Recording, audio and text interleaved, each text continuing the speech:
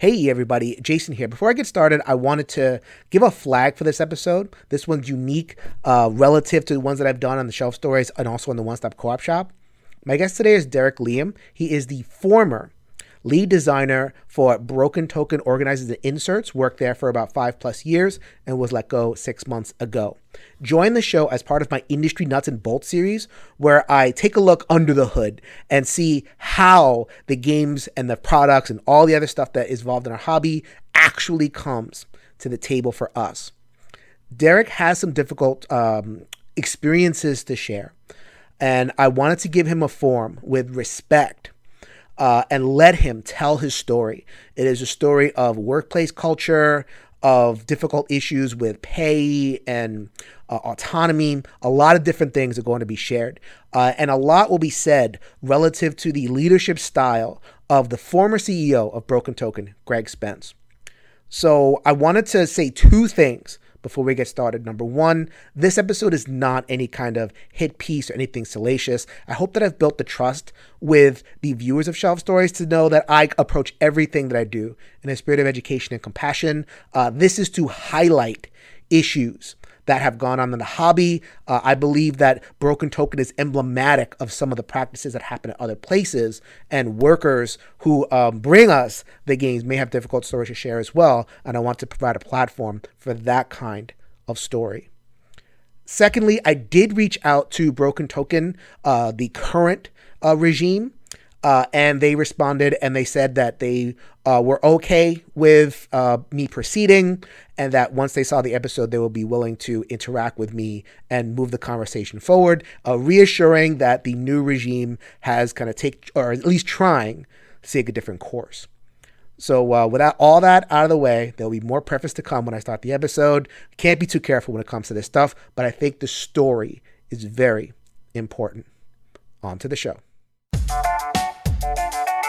Hello and welcome to the One Stop Co-op Shop podcast, your one stop for co-op news and reviews. This week, Jason Perez is here to entertain you with some more Shelf Stories. Yo, my peoples, what's up? Welcome back to Shelf Stories, the channel that tells tales from games, books, and life. And also welcome to the One Stop Co-op Shop podcast. I am your host, Jason. Thank you so much for stopping by for this latest Industry Nuts and Bolts series where I look into the industry and get real stories about what's going on and how our games get to the table. This one is going to be a very different episode. Very, very different. I try to invite people on. We have some laughs as we're talking about the stuff that goes on in the industry. This one is going to go in a much different direction. I want to flag that for people right away. But first, I'm going to introduce my guest, and then I'll introduce the theme of the show. He is Derek Liam. He is the former lead designer of inserts from Broken Token, the ways that we solve our problems with gaming storage is we, get a Broken Token insert, while the man that is responsible for so much of that stuff has decided to join me on the show, and I couldn't be happier. Welcome to the show, Derek. Thank you for having me, Jason. It's really a pleasure to be here. Thank you. You hit me up and you had something interesting to say. So normally I would love to have like a happy conversation. How do inserts work? Where do I, what's the design process and where do we get the materials from and blah, blah, blah, blah. Why are they so expensive? All that kind of thing. And I mean, hopefully we can get to that, down the road. But today is going to be a very different discussion. Derek is a 6-year veteran of Broken Token, no longer works there, was let go during the kerfuffle that happened with another employee, Ashley Taylor. They downsized dramatically after that incident, and Derek was one of the people that were let go. This was about 6 or so months ago. And Derek felt it important to say things about his experience. It was not a positive experience. I mean, is that the best way that I can do it? Because you did put up a blog, right? Yeah. Okay. Yeah. I mean, it's such a big spag because I loved working at the Broken Token. I loved what I did. But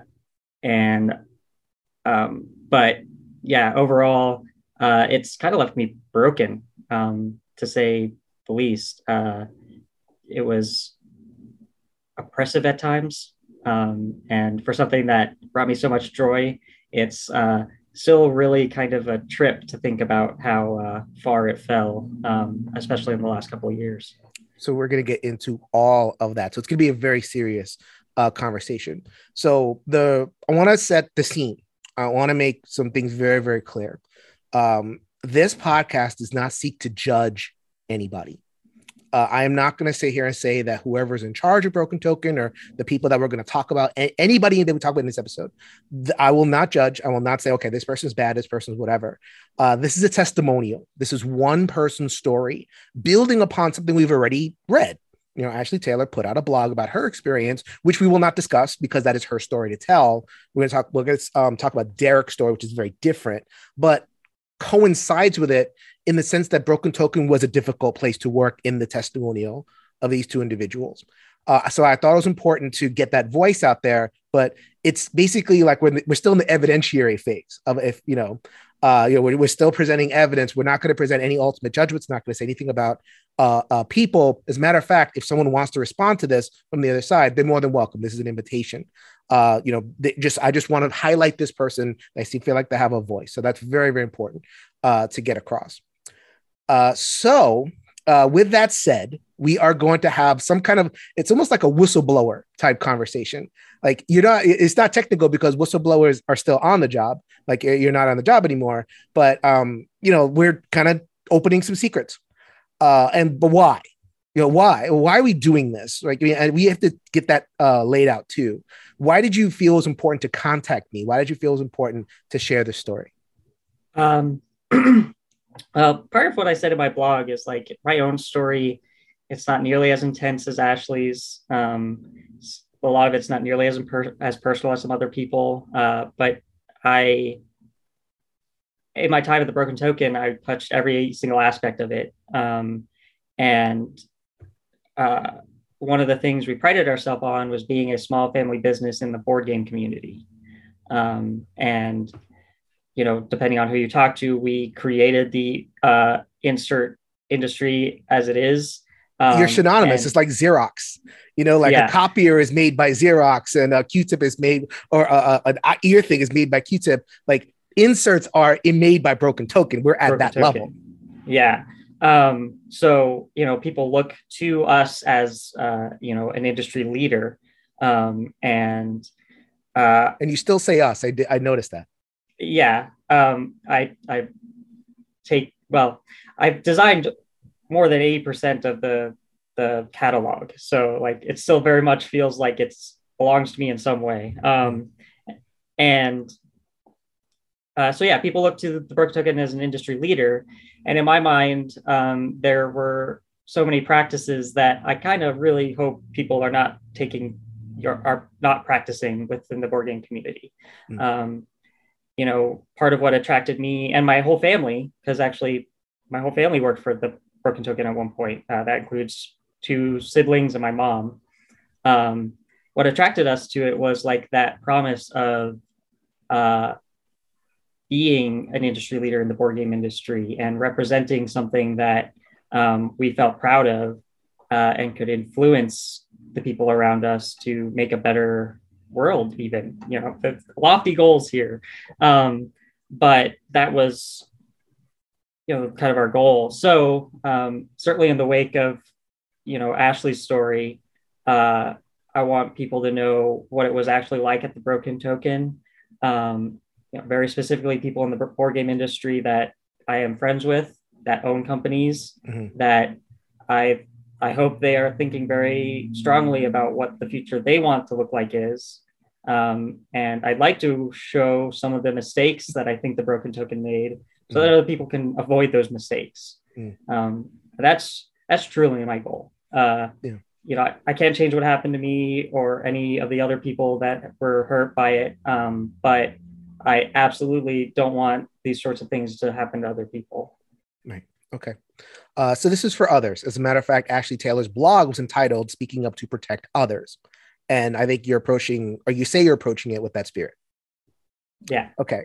So you're going to get this question. I'm sorry to interrupt. You're going to get this question. I want you to answer it right away. Are you burying a hatchet? Are you seeking some kind of revenge?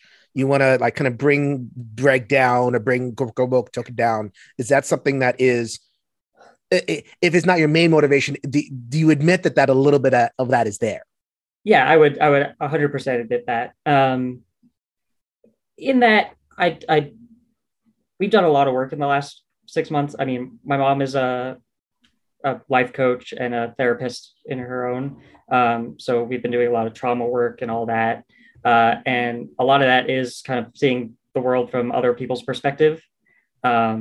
I can see very clearly how Greg got to where he was, in both attitude and, and I don't blame him for much of anything that he did. Mainly in that I don't think he thinks he did anything wrong. That makes it really hard, Mm-hmm. So vengeance isn't necessarily my goal, even though I've been spited by him pretty fiercely. It would be lovely to see him brought down a peg, just for my own ego. And so, yeah, that is absolutely true. That said, I think, I hope that enough has been done to him already that he can learn a lesson. And so there's nothing more for me to gain, really, other than hopefully changing things. So also, I do have my own company now. I'm hoping by getting out there, I'll get some followers of my own. So like in the case of disclaimer, sure, I am hoping that, I'll get something out of this. But I also lost a job and kind of need something. Mm-hmm. So, I don't think that's too crazy. So Derek's a human. And I, as a psychotherapist myself, I did a lot of thinking about whether I wanted to move forward with this. And ultimately, I decided, yeah. So like I'm looking at it, it's like, yes, there is a resentment that's there. Some struggles that you've had emotionally, which I'm sure we'll get into later in the episode.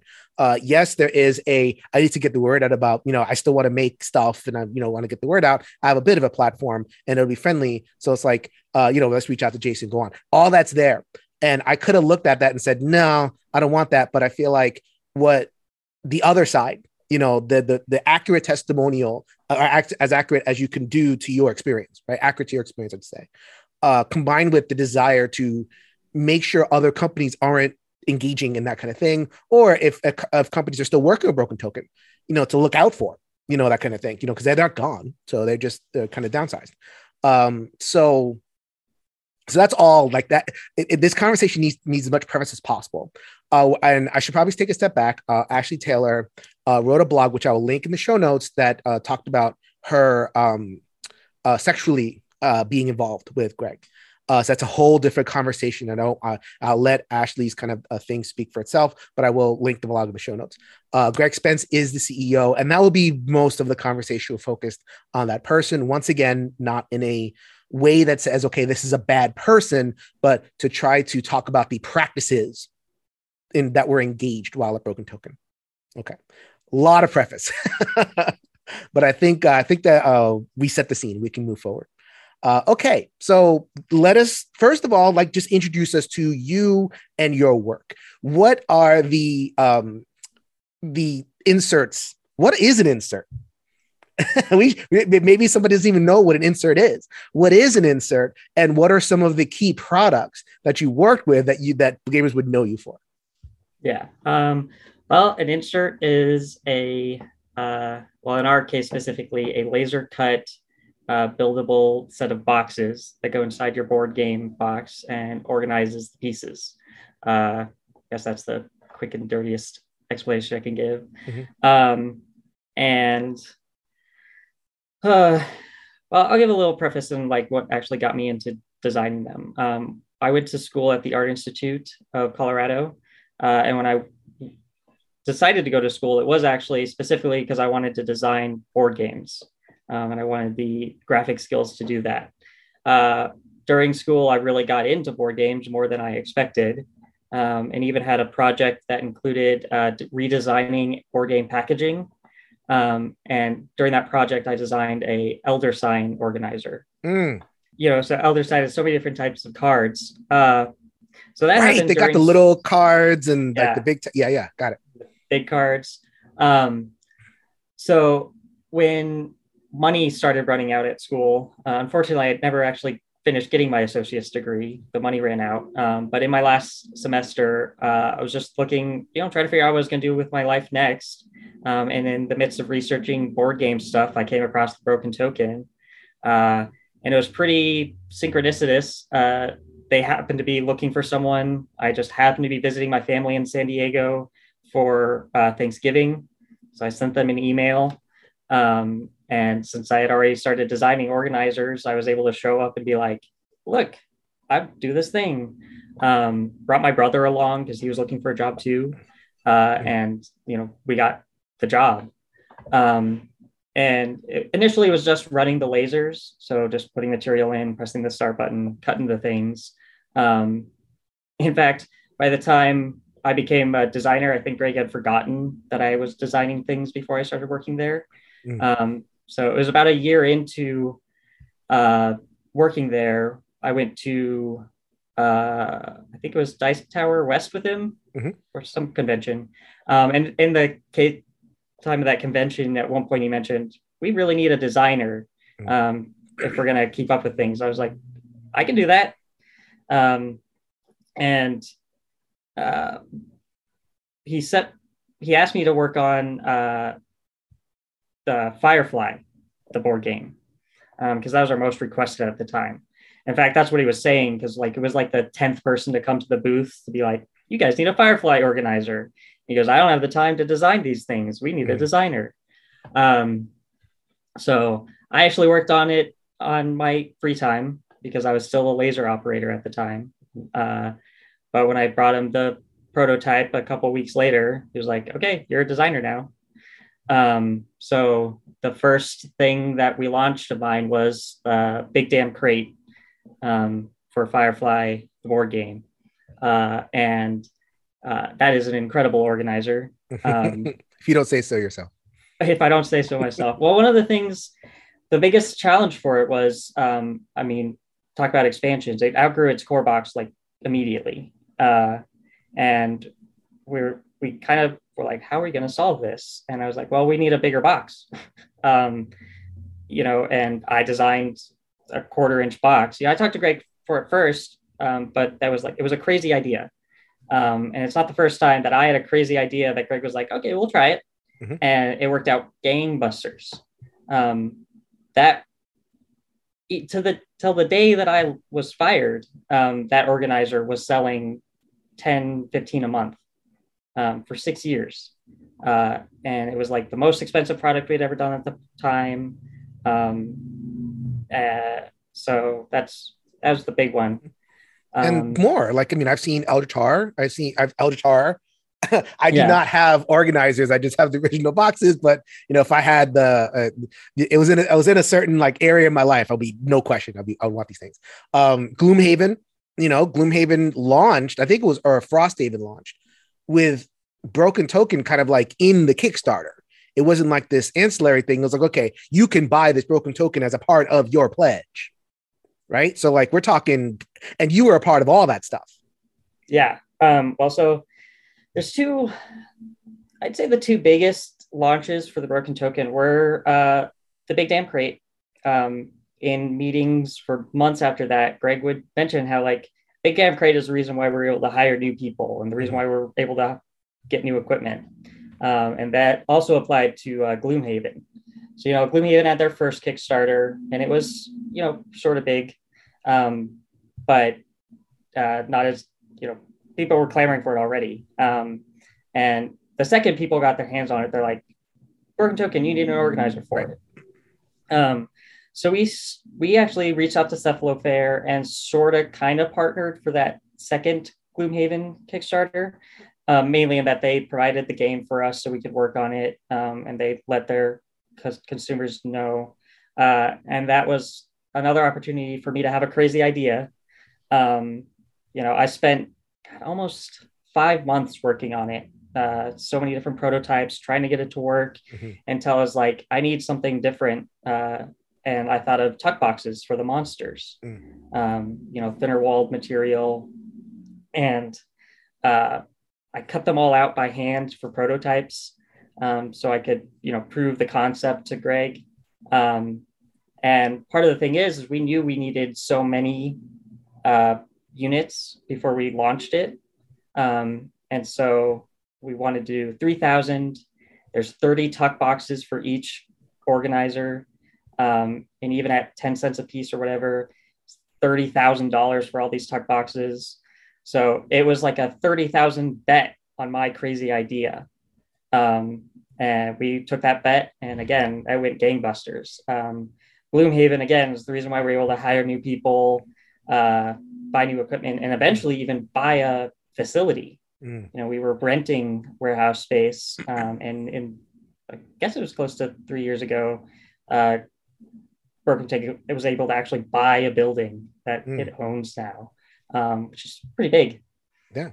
Okay. I mean, so that leads us into like your role, where I wanted to start in terms of the like workplace dynamic stuff is, you know, with that scene, we're talking, you know, family, very small business that you were along with and you saw it grow into a bigger business. So, you know, in your blog, which will also be linked in the show notes, you describe having a very centrally located desk. And so what are you seeing from put us, the viewer, in the perspective of that desk, and what are you seeing, you know, along the time frame? Are you seeing it grow? Are you seeing the employees, and how much growth, like in terms of specific numbers, are we talking about? Yeah.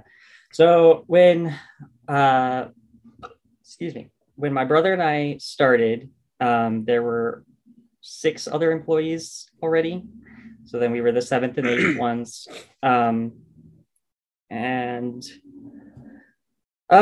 mean, for that first year, we're just kind of moving along until I became a designer, like I said. And at the time we were in a, I don't know, like 800 square foot facility. So it's tiny anyway, with 8 people, you know, so you know everyone that you work with. And you know, at the time, Greg didn't actually work for the Broken Token. He was still working his day job. You know, in fact, he didn't actually start working for the Broken Token until 3 years later. So, you know, it was just the employees. So, I mean, we talked all the time about our frustrations, about our ideas, you know, so all 6 of us just in that room, basically.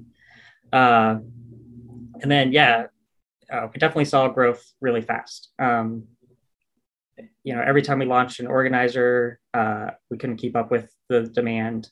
You know, so I mean, it felt like we were hiring someone new every 6 months, if not faster. You know, I brought my brother along. 6 months later, my younger sister joined us. You know, later that year, my mom volunteered for conventions. You know, she was paid per diem for those sorts of things, until eventually she was hired as part of customer service as well. Yeah. During this time, though, so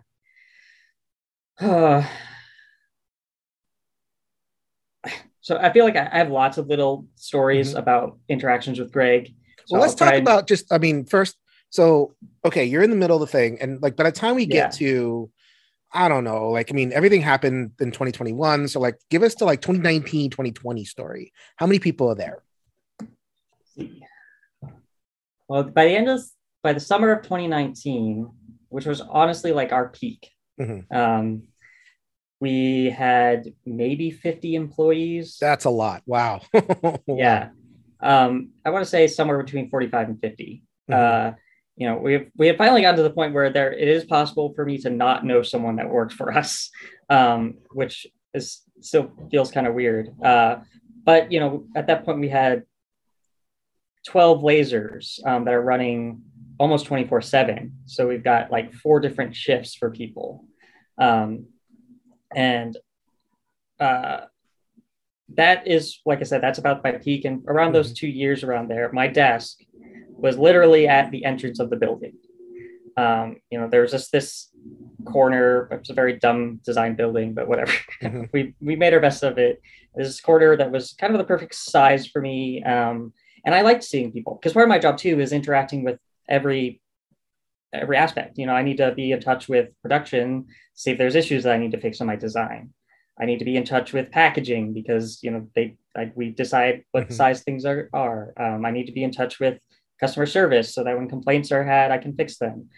So the job anyway called for me to be in touch with everyone. Mm-hmm. So everyone knew me. I encouraged people to talk to me about problems, because I can't solve anything if I don't know what the problems are. Mm-hmm.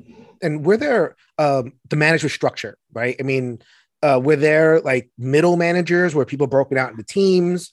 Would the teams have heads, or was it like, where everybody's kind of equalish and then there's one boss on top? Like what's the manager structure? Yeah. So for the longest time, it was just kind of individuals. We had a production manager, who for the podcast, the scare quotes went on a production manager. Yeah. And only at start, because they were basically an employee too. They were just kind of the shift lead in that mm-hmm. they made sure people took breaks and what to do and all that. As we grew, and production manager had to be a little bit more like, warehouse management and stuff like that. That kind of became our first middle manager. Mm-hmm. And when I first started as designer, I was just kind of under that. Because at the time, Greg, like I said, he wasn't working for the Broken Token. He was just the owner working his day job. He'd come in occasionally and say, hey, we should try this, or let's do it this way, or whatever it is. As we grew, we added, Ashley became the shipping manager, mm-hmm. and we started having a shipping person under her. Eventually, I became the lead designer, and we actually got a designer under me. So I became part of middle management in that sense. Eventually we got a project manager as well, mm-hmm. Near the end, we shifted that to where I was underneath the project manager, and that's who I was reporting to. At our peak, we did have, production manager, me, and project manager. So we tried to have, and I say try, because Greg was involved in everything, right? Especially when he started working there, he wanted to be involved in everything, which makes sense. I'd want to be involved with everything too. It's an exciting thing. The frustrating thing with that is we often talked about how he had to be the big picture guy, and that means he's looking at things further down the line or outside of our purview that he has to be aware of, which is great. That's good. That's what you're supposed to do when you're in that position.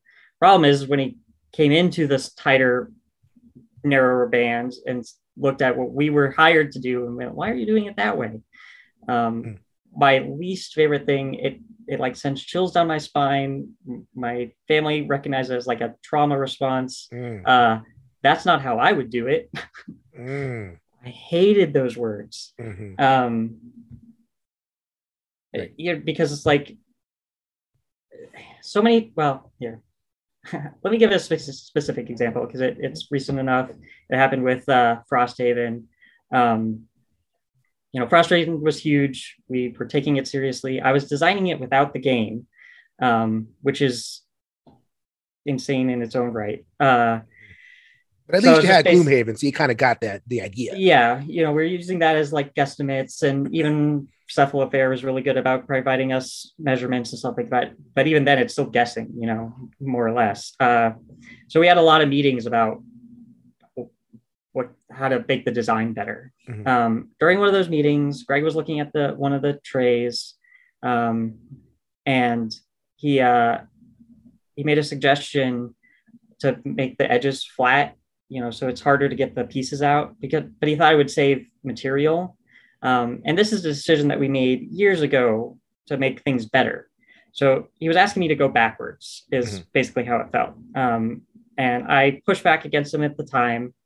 And another one of his classic responses, well, have we actually tried it? Like, oh, no, we haven't actually tried it, but I'm telling you as an expert of designing things, we don't need to try it. It's a bad idea. But he pushed and he insisted.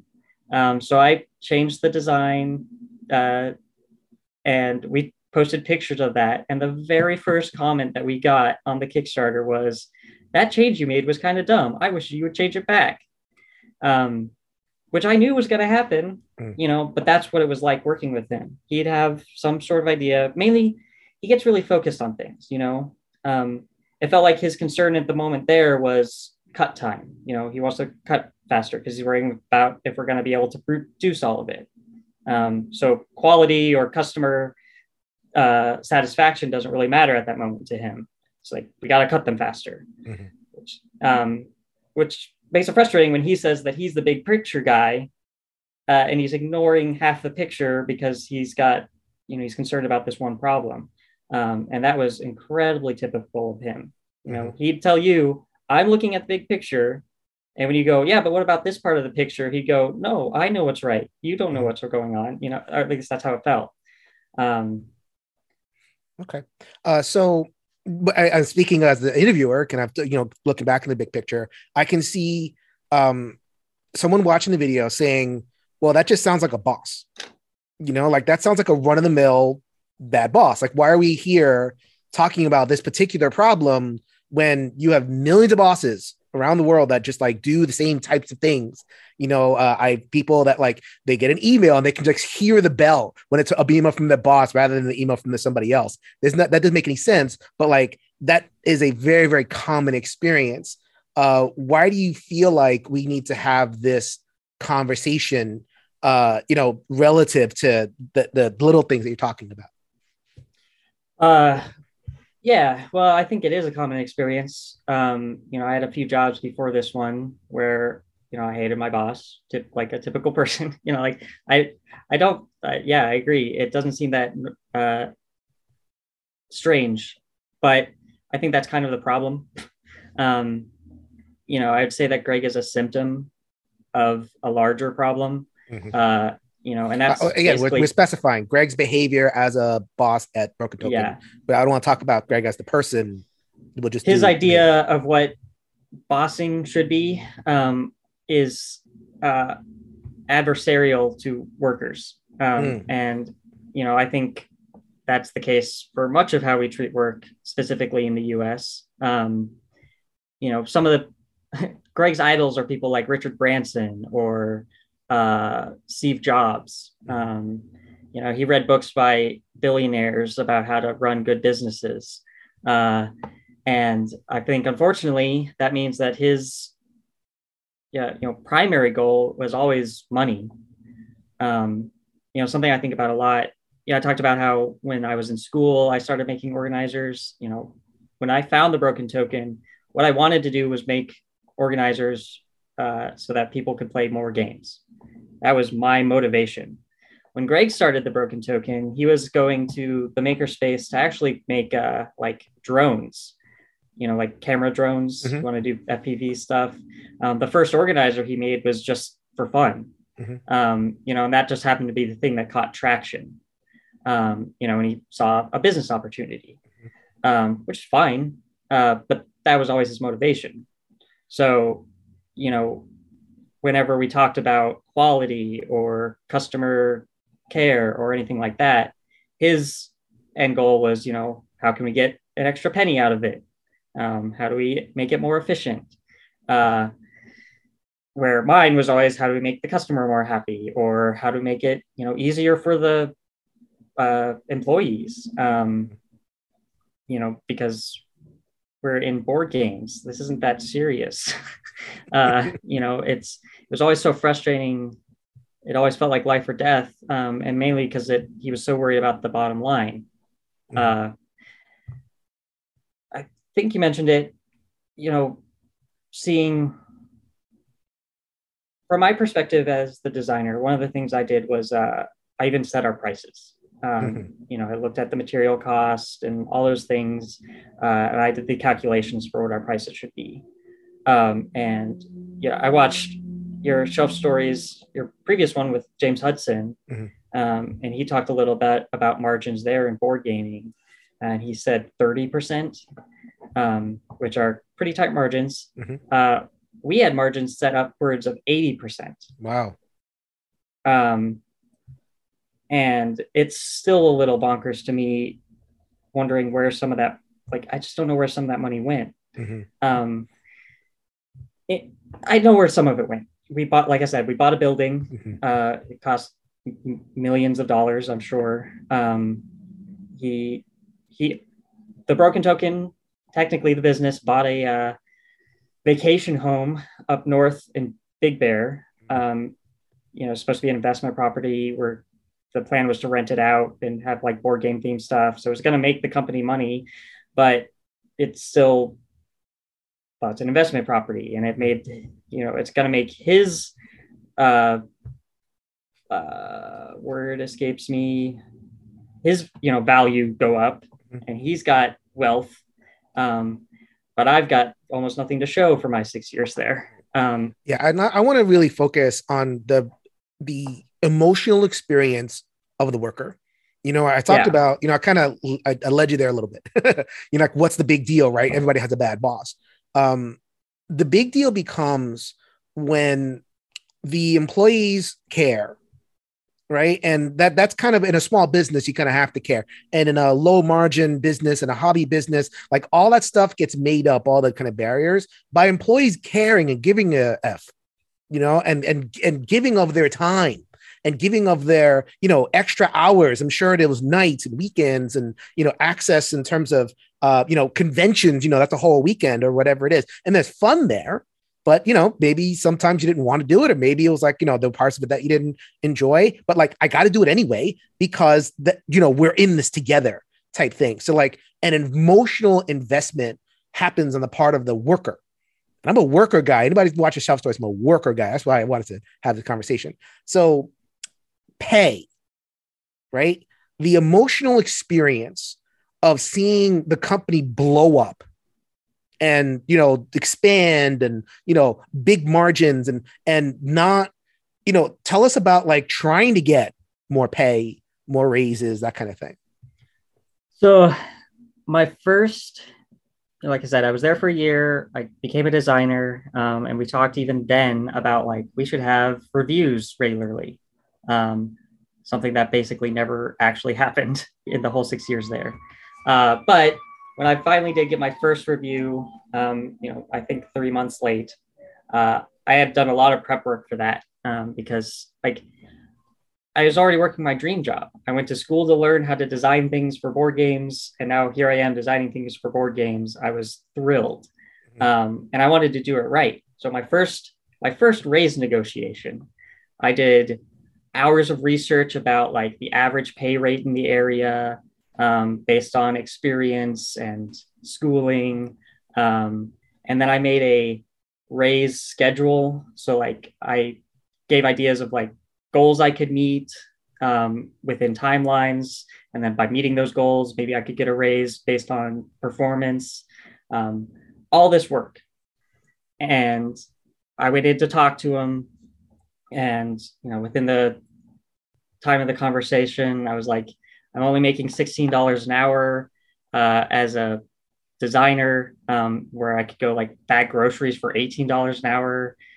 This doesn't seem right. But I don't want to raise a full raise now. Here's my plan so that we can work towards it. His response to like going somewhere else was basically, we're a family. I'm a small business. If that's how you feel, it's an open market. You can go work somewhere else then, was basically his reply.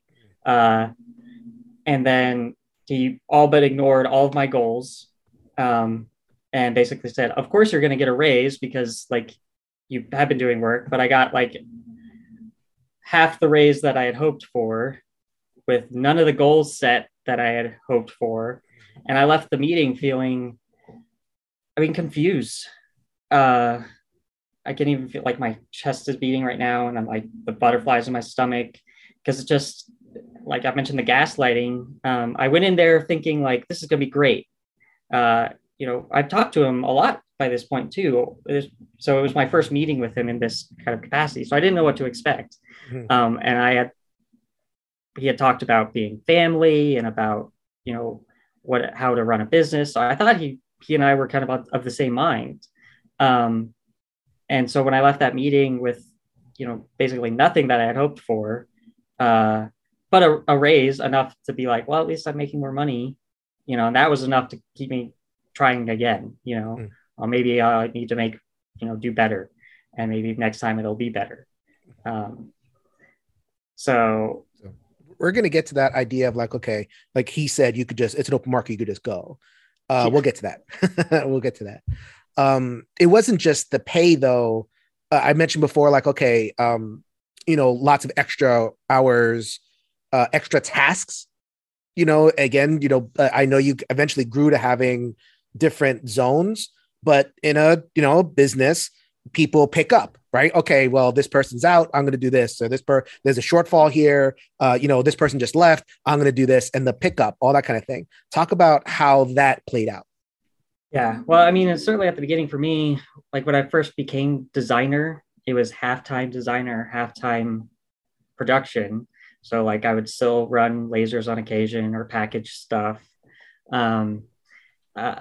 And then certainly as we got bigger and bigger and we had more things to do, like we were growing our convention thing. And so when my mom joined as a customer service rep, she also did convention prep, which was fine maybe to start when both were kind of small-ish, but every aspect of the business was always growing.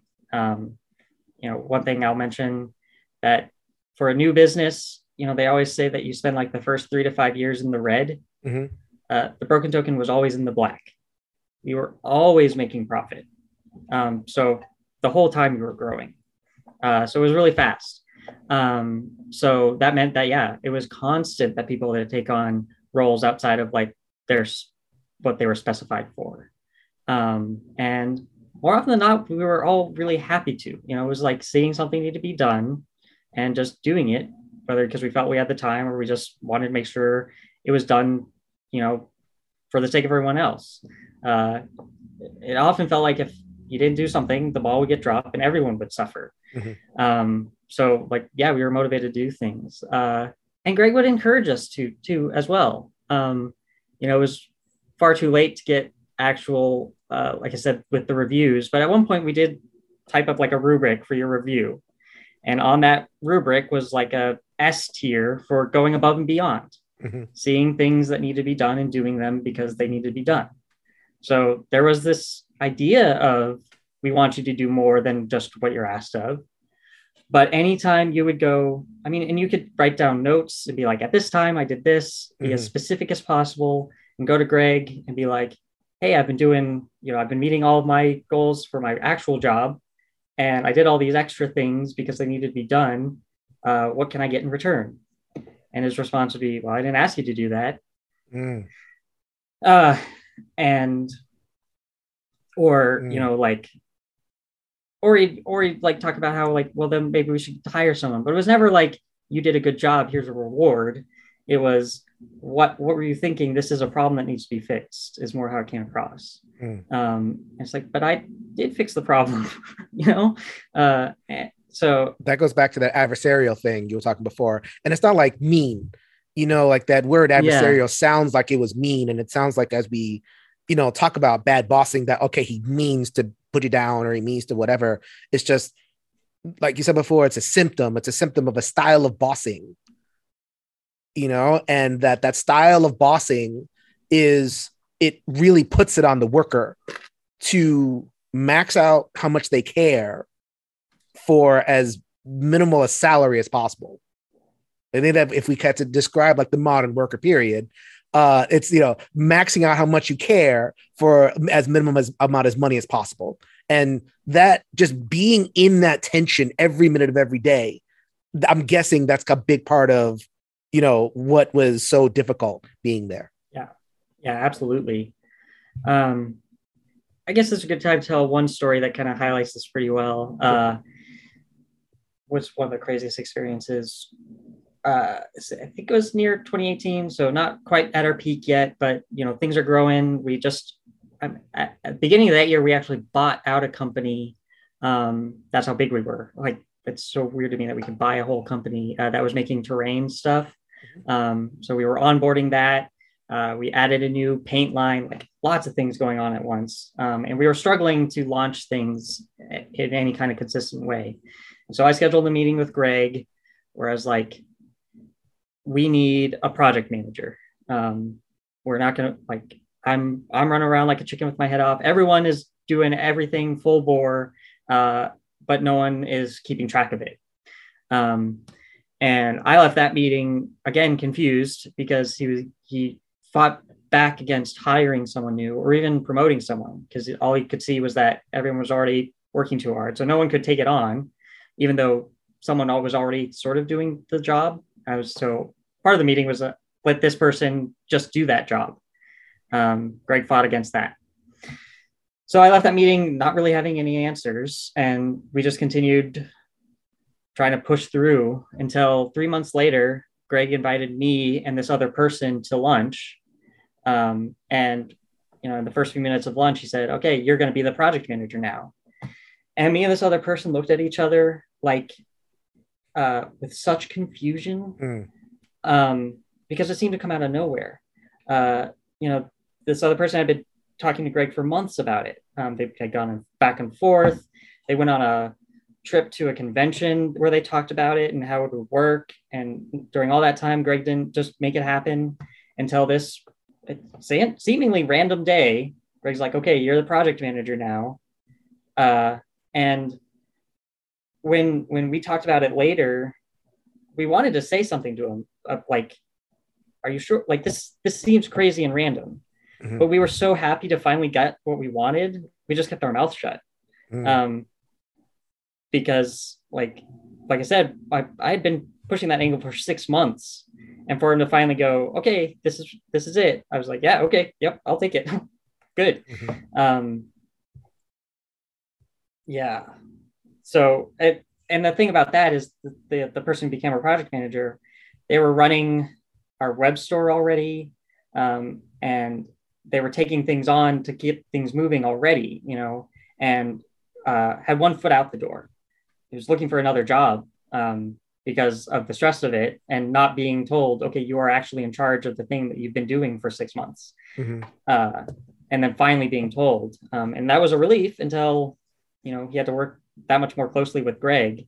And I mean, that guy eventually ended up quitting because it was frustrating. Right. So then that is a marker of, the health of a place, the turnover. So talk about a little bit of the turnover that you saw from your desk as you're seeing things buzzing around.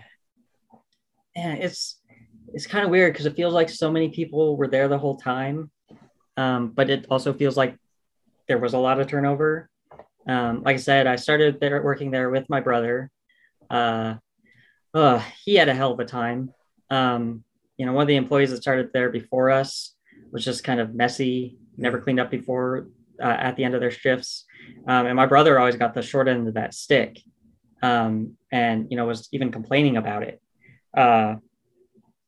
And as it went on and it was complaining, Greg actually came in and was like observing my brother during his shifts, and timing him on things and all that, when this other guy who was messing up wasn't getting that sort of closely looking at. It felt like, like the opposite of squeaky wheel gets the kick. It felt retaliatory that, my brother was the one complaining and he was the one getting more scrutinized. It pushed my brother to complete frustration, to where at one point he was kind of in the right to be annoyed and complaining, to where he actually turned into the asshole, and no one wanted to work with him. And that finally came to a head, where Dorian, my brother, his supervisor, and Greg all had a meeting. My brother called the supervisor effing moron in front of Greg's face, and was fired right there. And that was a really tough situation because, like, Dorian was right. The supervisor was an effing moron, had been treating Dorian like crap for months, and no one did anything about it. Up until the point that Dorian was pushed to complete frustration and then was fired. And,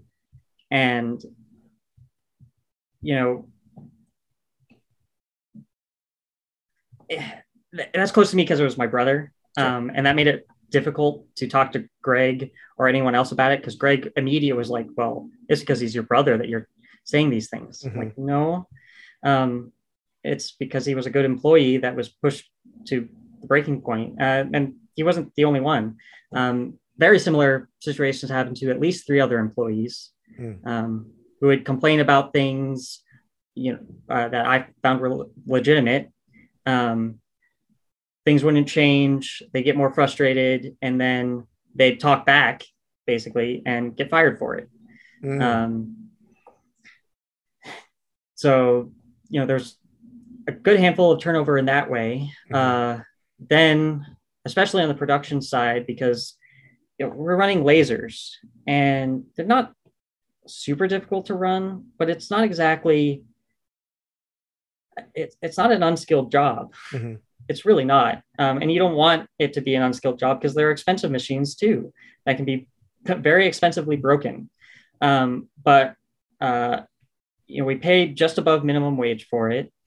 And then we had super high demands. There were tests, and you were scrutinized on your quality. And so we had, I want to say maybe a dozen people that would come in, work for a couple of weeks, and then just quit because it was just too hard for the pay. You really could go and work for McDonald's across the street for half the stress, and probably $1 more. In fact, my sister just started a job as a cashier, and she's being paid what she was working for the Broken Token. But she was, in fact, in charge of people at the Broken Token, and she was being paid this much. And she was kind of complaining about her feet hurt after a cashier job, but then she thought about it for a second. She's like, yeah, but at least I'm not working for Greg. Right. Because that was the thing. Part of what also led people to quit often is Greg would come and visit, and anytime he'd come visit, people's our asses would clench because he'd complain about something. And the way he would complain about something is he'd see a laser doing something a little bit weird and he'd be like, should it be doing that? And the person who's working there knows that he's the owner, and they'll have a mini heart attack and be like, oh God, did I f up? And change something. Whereas, me, the production supervisor, and the quality supervisor have already discussed that problem and decided that it's not worth the effort to fix. And Greg is throwing a wrench into someone's day, adding stress to them without consulting the person who's actually in charge of that. So it's always waiting for Greg to come in and say this is wrong. And what's so crazy about that is he never, I don't think he ever wielded it like a hammer, right. We're at an at-will state in California. He didn't really have to threaten us to lose our jobs without making us feel like we're threatened to lose our jobs. And he was always so critical in an unhelpful way, I guess is how it seems. It was always that seems wrong, not how do we fix the problem. Right. It wasn't constructive. It wasn't solution focused, as we like to say in the therapy world. Are you solution focused? Or are you just dwelling on problems? It was more dwelling on problems, kind of leaving it to you to figure out the way forward. Or that's how it felt. Yeah. Okay. So then, we could go on in terms of the specific things, but I think that kind of paints a picture of the demands, the emotions of it, the being in that. It's hard to communicate on a podcast and a conversation, right? But being in an environment of negativity and non-construction and for low pay, right? It just wasn't a great working dynamic. So then it comes to that ultimate question, which is the title of the video, which is a thing that apparently Greg had mentioned during the show, which is, kind of hangs over this whole thing. And I know I'm going to get comments on it. So I'm going to head it off right there. Why didn't you quit? Yeah. There's so many half answers to it too. I made the mistake early on of saying, even to Greg, that I love this job so much I'd do it for free. Ooh. Yeah. Oh, no. Don't ever say that to someone who signs your paychecks. No. But it's true, and I would love to do it for free even now, kind of like the Patreon model. If I could get enough subscribers, or I don't, because I just want to design the organizers. Yeah. because of freaking board games, and I love board games. So like that's a big Me thing. too. Yeah. So you add that aspect. I would do it for free because it's fun and it's fulfilling and there's all that. You said before in your blog it reminded me of like, it isn't just about the personal satisfaction. You'd go to cons and people would like thank you. Yeah. Thank you so much for helping me organize my Gloomhaven, my Edge of Terror, my big unwieldy thing. And you have come up with a solution for me. Thank you so much. And that's almost invaluable. You almost can't put a price on that. Well, and I'd say that's absolutely the case. And the thing that made the whole experience at the Broken Token was like that, except for Greg, all of my coworkers are some of my favorite people on the planet. We always had fun working together, because we were just making stuff, making stuff that made people happy. And that is invaluable. There's also, people always forget like the sunk cost fallacy as well and how perceptible we are to that. Mm-hmm. For Ashley, when she started there, like I said, Greg didn't work at the Broken Token at first. So she was the one doing literally like all the work. It existed because she was there. And so like all that effort was in it for her. And like all the praise, whether Greg gave her the credit or not, she felt that, so it's the same for me. The Big Damn Crate, I remember specifically the first Gen Con I went to, an old man come up and thanked me for it. He said it changed his life. Because it was his favorite game that he could finally play now. That's huge. The other thing I'd say that I thought about a lot that kind of kept me going is almost always the hope that Greg would just move on. He's kind of a serial entrepreneur. He had done several businesses before. He had several ideas during. At one point, I know that he said he made like 4 or 5 times as much as his best paid employee. Mm-hmm. I would have traded him for 4 or 5 employees at any time. The Broken Token could have existed without him. Mm-hmm. And so like part of it was always that hope of like, he would just decide to move on, and whether it was sell it or even he had talked to me at one point about me taking his place. Because I had done every aspect of it. I had that passion. But, halfway through my tenure there, I realized I wouldn't want to work that closely with him. Mm-hmm. So that didn't come to fruition. But that, that ownership of it, it feels, I hesitate to say the word unfair, because my mom always said life is unfair, buy a helmet. You can't compensate for unfairness, but it is unfair. Whatever, I don't know what his situation is now, but I know that he owns a truck, he owns the building, he owns a house, he owns all those lasers, each one of them worth $10,000 or something insane. Mm-hmm. If it came down to it, he could sell all the assets and he'd be fine.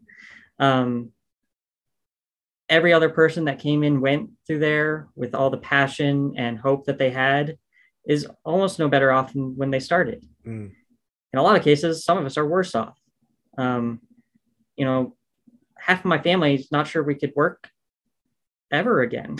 Like the idea of working for someone else at this moment in time for us is horrifying, because Greg took that much advantage of our goodwill.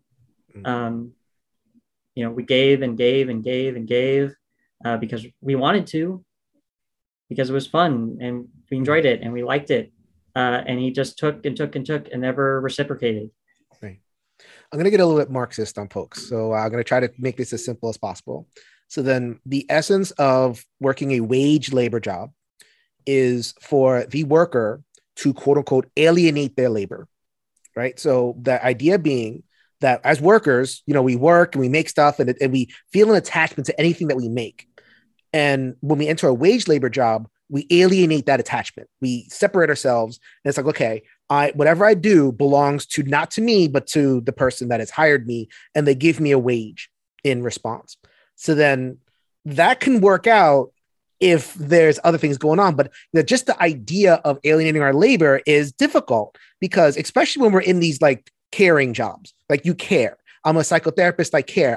I was a teacher. I cared. Nurses are going through it all the time. Like they're expected to bring all this care and like the excellence of care. So like that person who comments on the Kickstarter, like the within 5 seconds probably about like, the shape is wrong, but get the shape right again. That customer is expecting someone who cares, right? And that's the model, right? So like, bring care, but it's the model when it comes to the consumer facing, it's the model when it comes to what makes the consumer happy. When it comes to the worker, we're expected to be alienated from it. And there's an inherent contradiction. There is an inherent contradiction and bosses. And again, we're not, I know we mentioned Greg's name a lot. I don't know Greg. And this is a conversation that I would like to continue, but I wanted to have this because this is not uncommon. This is symptomatic. A lot of us feel that way in our jobs. A lot of us feel this way in gaming. And this is part of what we wanted to have this conversation about, was to highlight some of this stuff because I see some of the postings for jobs and their salary level. And it's like, what? You expect somebody to do a professional job with these demands that's this close to the customer, and the customer expects excellent products and they expect responsiveness and they expect us to care about them. But then, where do we get care? I've alienated us. I've given up so much. What do I get back? And if the answer is going to be, well, just quit and leave, well, then that's not easy. Obviously, that is an answer, but like, that's not easy because we care. And I get very passionate about this. And I know this is your story, but I wanted to, help you translate, so that other people can hear this and not just be like always complaining. I assume that's part of what kind of your hesitance, right, to speaking out. Yeah. Like you don't want to have that stigma of like, he's just a bellyacher, he's just a complainer, he needs to suck it up, right? Is that a thing that kind of went through your mind? Absolutely. Something that I think of too, that this would be, I guess, my plea to consumers. I saw this post going around on Facebook from the Shark Tank guy who's talking about how we need to, how billionaires need to restructure their view onto the middle class, and how like the way things are structured right now, people can't afford products. It's like in general. I remember thinking at near the beginning of the Broken Token that I would not be one of their customers simply because I don't make enough money.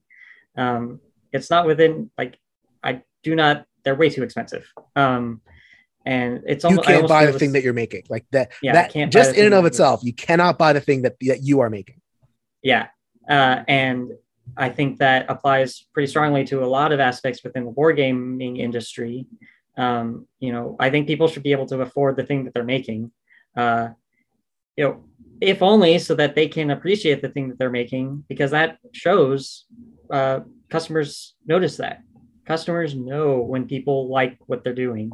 Near the end, because we were always chasing, the profit, there was push to like cancel play tests so we get things out faster and all that. We did launch products under those paradigms and they were less well received. It is obvious when I've play tested and that I care about a game. The way I put it is like, I have to treat each game as if it's my favorite game, because people are buying the product for their favorite game. So they know. Mm-hmm.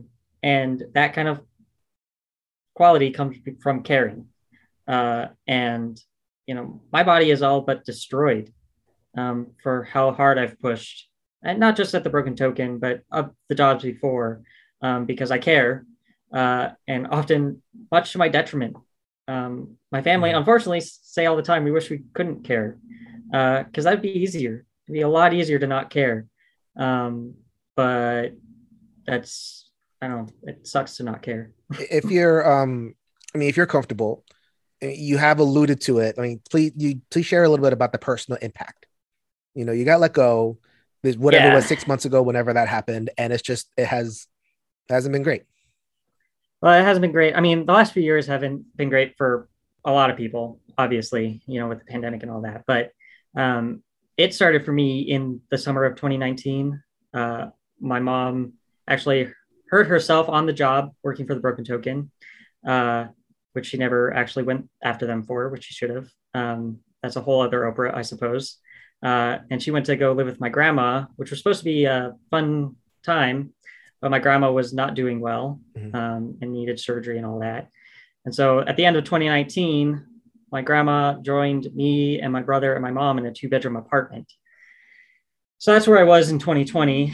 Unfortunately, we were able to get a house. We're in a house now. That's fine. But that tanked my emotional well-being anyway. I spent 2 weeks in bed at the start of the pandemic. It was really bad.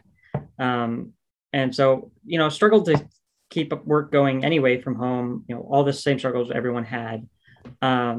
But because I was so much worse, last year, I looked into physical therapy I have a brain injury. I was shaken as a baby, maybe another Oprah too. But I was doing therapy for that. And part of that is that I had to take some time off of work, which Greg tried to be good about, but he was always like, I'm so disappointed that you were trying to grow and all that. Blah, blah, blah. So that's where I was, trying to do therapy and all that. And then Ashley actually spoke to us before putting her story out. I said it in my blog. So many people that left opted not to say things for my sake because I was still working there. So even with her story, she wanted to make sure that I was okay before she shared her story. I told her, yeah, absolutely. Because I was already hoping to quit at some point, although I hoped it was under better circumstances. So when it all came out, it was a lot anyway. I didn't actually expect to be let go. I thought Greg, it sounds a bit arrogant, but I have a bit of a golden goose. I've designed some of the things that turn the company around. And I think he recognized that. But we had another designer who was being paid less, who cares a lot, but not as much as I do. And I think Greg recognized that. So, I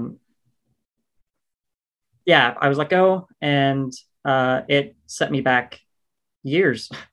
The physical therapy that I was supposed to be doing, I just didn't have the heart for it. So I'm behind where I should be in my recovery.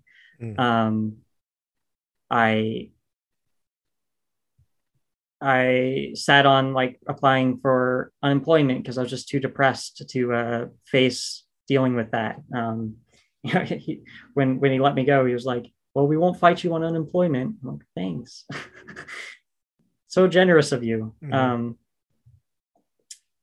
then so that happened September 3rd is when I was quit. And then about cleaning some stuff around the house. I feel like I haven't done a damn thing that entire time. I'm just like a broken husk of a human being, trying to design things. In fact, I have some board games that I'm designing, which is fine, but I'm worried about money. I'm worried about, should I be looking for a job? It sounds bad, but I still haven't done my physical therapy, so there's that worry on top of it. So it's all these layers. There's never a good time to lose your job, but I can't think of a worse time for me to have lost my job. And it's caused actual damage to my well-being. This is something I have to be very careful here because I don't want this to be personal therapy for you. This is not that's for your private life. And, I absolutely want to help. I guess I just, thank you very much for sharing that much because with the intention of, once again, going back to the beginning of the episode, helping others, you have your story, Ashley has her story, a lot of people have their stories, your brother. And so many times we see them individually, we put it on the person. What did you do wrong? You could have done better, blah, blah, blah, blah. And sure, okay, for an individual story, but when you add them up, which is what my job is. Like as a person who is into labor, when you add them up, and I've worked with tons and tons of workers who they get into a job and it's all the love, right? And it's all the care, and that care is just leveraged and squeezed, and there's not much left. And it's like you feel like a dummy for caring so much, but you couldn't do it otherwise. The customer expects that care. So like I had to care in order to keep the job, right? So then my invitation in terms of, we'll closing it out a little bit and making this, broadly applicable. My application is for people who are kind of hearing this and, like they're asking that question, well, why didn't you just leave? Well, that person tends to also expect immediate answers, excellent products. That you can't have both things, people. You can't have both things. You can't be able to just leave a job, ask somebody to leave a job, not complain, not disturb them. But on the other hand, expect them to be responsive to your needs. That is not a thing that can happen. I see that you're nodding pretty vigorously there. Yeah, it's true. You can't have your cake and eat it too thing was just a common feeling with Greg. I think this is a good way to encapsulate it. One of the angriest I ever was with him is the project manager had just gotten that job and was meeting with Greg. And I don't know if you've seen the triangle of like things can be fast, they can be quality, or they can be cheap. Yep. But you have to pick two of them. They can't be all three. The project manager explained this to Greg, and Greg said, "I'm not sure it works that way." And the project manager was relaying this to me after the fact. I had just finished a soda, and I threw that can across the parking lot because it was like, "Are you kidding? This is exactly what the problem is." Because he wants all three. He wants all three. He wants all three: fast, cheap, and quality. Yeah. Right. And we all tore our hair out trying to make it, and it destroyed us. Right. Okay. The future. Right. You said you were designing, you said you're still building, and you've mentioned the Patreon. We've been open about the fact that one of the reasons to, have this conversation is to try to, get the word out there about what you're doing. So let's just do the thing. So what are you putting out into the world now or want to? So it's called Puppet Rebel Press. In fact, that's the name of the company I wanted to start when I started school. So that's been a part of me and in the back of my head the entire time at the Broken Token. Initially I wanted to design board games. So I'm doing that, as well as, I was really good at designing organizers, and I would like to continue that. So I'm trying something new. I'm designing them out of cardstock, kind of different types of tuck boxes, but I'm doing interesting things with them, or trying to. And the reason why I like the Patreon model is I don't really have a specific goal. I don't have a specific product. There's material questions because of the state of the world right now. There's production questions. So my loftiest goal is I wish the Broken Token could have headed this way too, would be like a board game producer here in the US. From the ground up, miniatures, the whole thing. Like we could have if we had invested in it. I'm starting from square one, and maybe eventually I'd get to that point too. I'd love to self-produce my own games, and I think I have the capacity to. It's just not the money at the moment. So I'll start small. So I'm hoping I can get enough patrons that I can design things that get people excited. I'd like to build the ground up with a focus on workers. My company is co-owned between me and my siblings. I'm not a CEO. I'd like it to be worker owned, in that all profits are split between everyone, the whole 9 yards. Because I don't like how things are run for workers. So we've hit a lot over this conversation. Is there anything that we're missing? Is there like a significant thing we're missing? Do you think we hit the emotional part and the labor part and your personal journey and everything? Like, do you think we've kind of been comprehensive? Yeah, we've covered most of it. The one thing that I would like to say, I've touched on it a lot, but this is something I want to hammer home, is that Greg is a symptom. And I really don't, I would be really curious if you could get him to have that conversation, because I would like to know some of his state of mind. But part of it is I don't think he thinks he's done anything wrong. Like I said, he idolizes like billionaires and stuff like that. And so many people have gotten their fortunes by stepping on the backs of workers. Like you and I especially know this to be true. Those are the ideals that we hold in this country. iPhone right here. Yeah. This iPhone did not fall from the fruit of a wonder tree or whatever it is. It was a product from a lot of strained workers, and a lot was put on people, and we enjoy the benefits, so we don't think about it. But then that's why these conversations are important. And the thing is, like this, I never thought that lesson would hit quite so close to home. I've worked at other jobs, but they didn't matter as much to me. So it kind of made sense for them to have crappy jobs. I thought that was the place for outside of the world. But here in the board game industry, well, apparently there's crappy bosses here too. So, for your customers and the people that, liked anything that I did, I'd like us to be vigilant and pay attention to the people that are actually making the things that we enjoy, and listen to them when they say things are rough. Because we all want everyone to be at the table, we want everyone to be playing games. And we can't do that when we're, so distressed and, full of despair because of our jobs. Mm-hmm. And so, our invitation here is for, again, start a conversation. This is not judgment, at least on my end, right? I do not want this to be the judgment. This is, testimonials. And I hope that this inspires conversation rather than just like closes people in their opinions. That's what I always hope, but you know how it goes. Okay. So I think that we've covered everything. You have your Patreon. That is the thing that we're going to look forward to. And we'll see. You never know. Like, that you didn't even know about Broken Token 7-8 years ago. Then all of a sudden it became a part of your kind of life. And, I hope that we've answered the question of like, okay, why stay?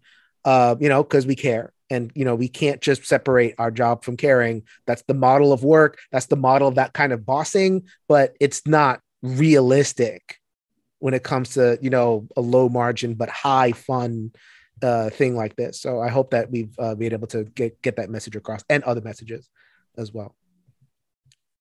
So thank you very much for being so vulnerable and for coming on the show. And, I hope that this is not the last conversation that we have.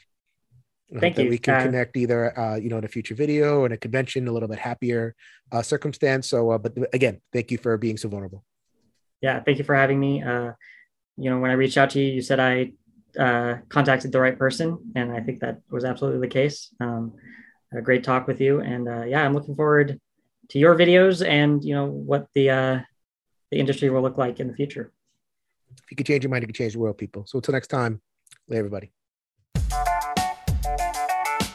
Thanks for joining us again for the One Stop Co-op Shop podcast. Check out our YouTube channel at One Stop Co-op Shop. Also, join us for games and discussion on our Discord channel.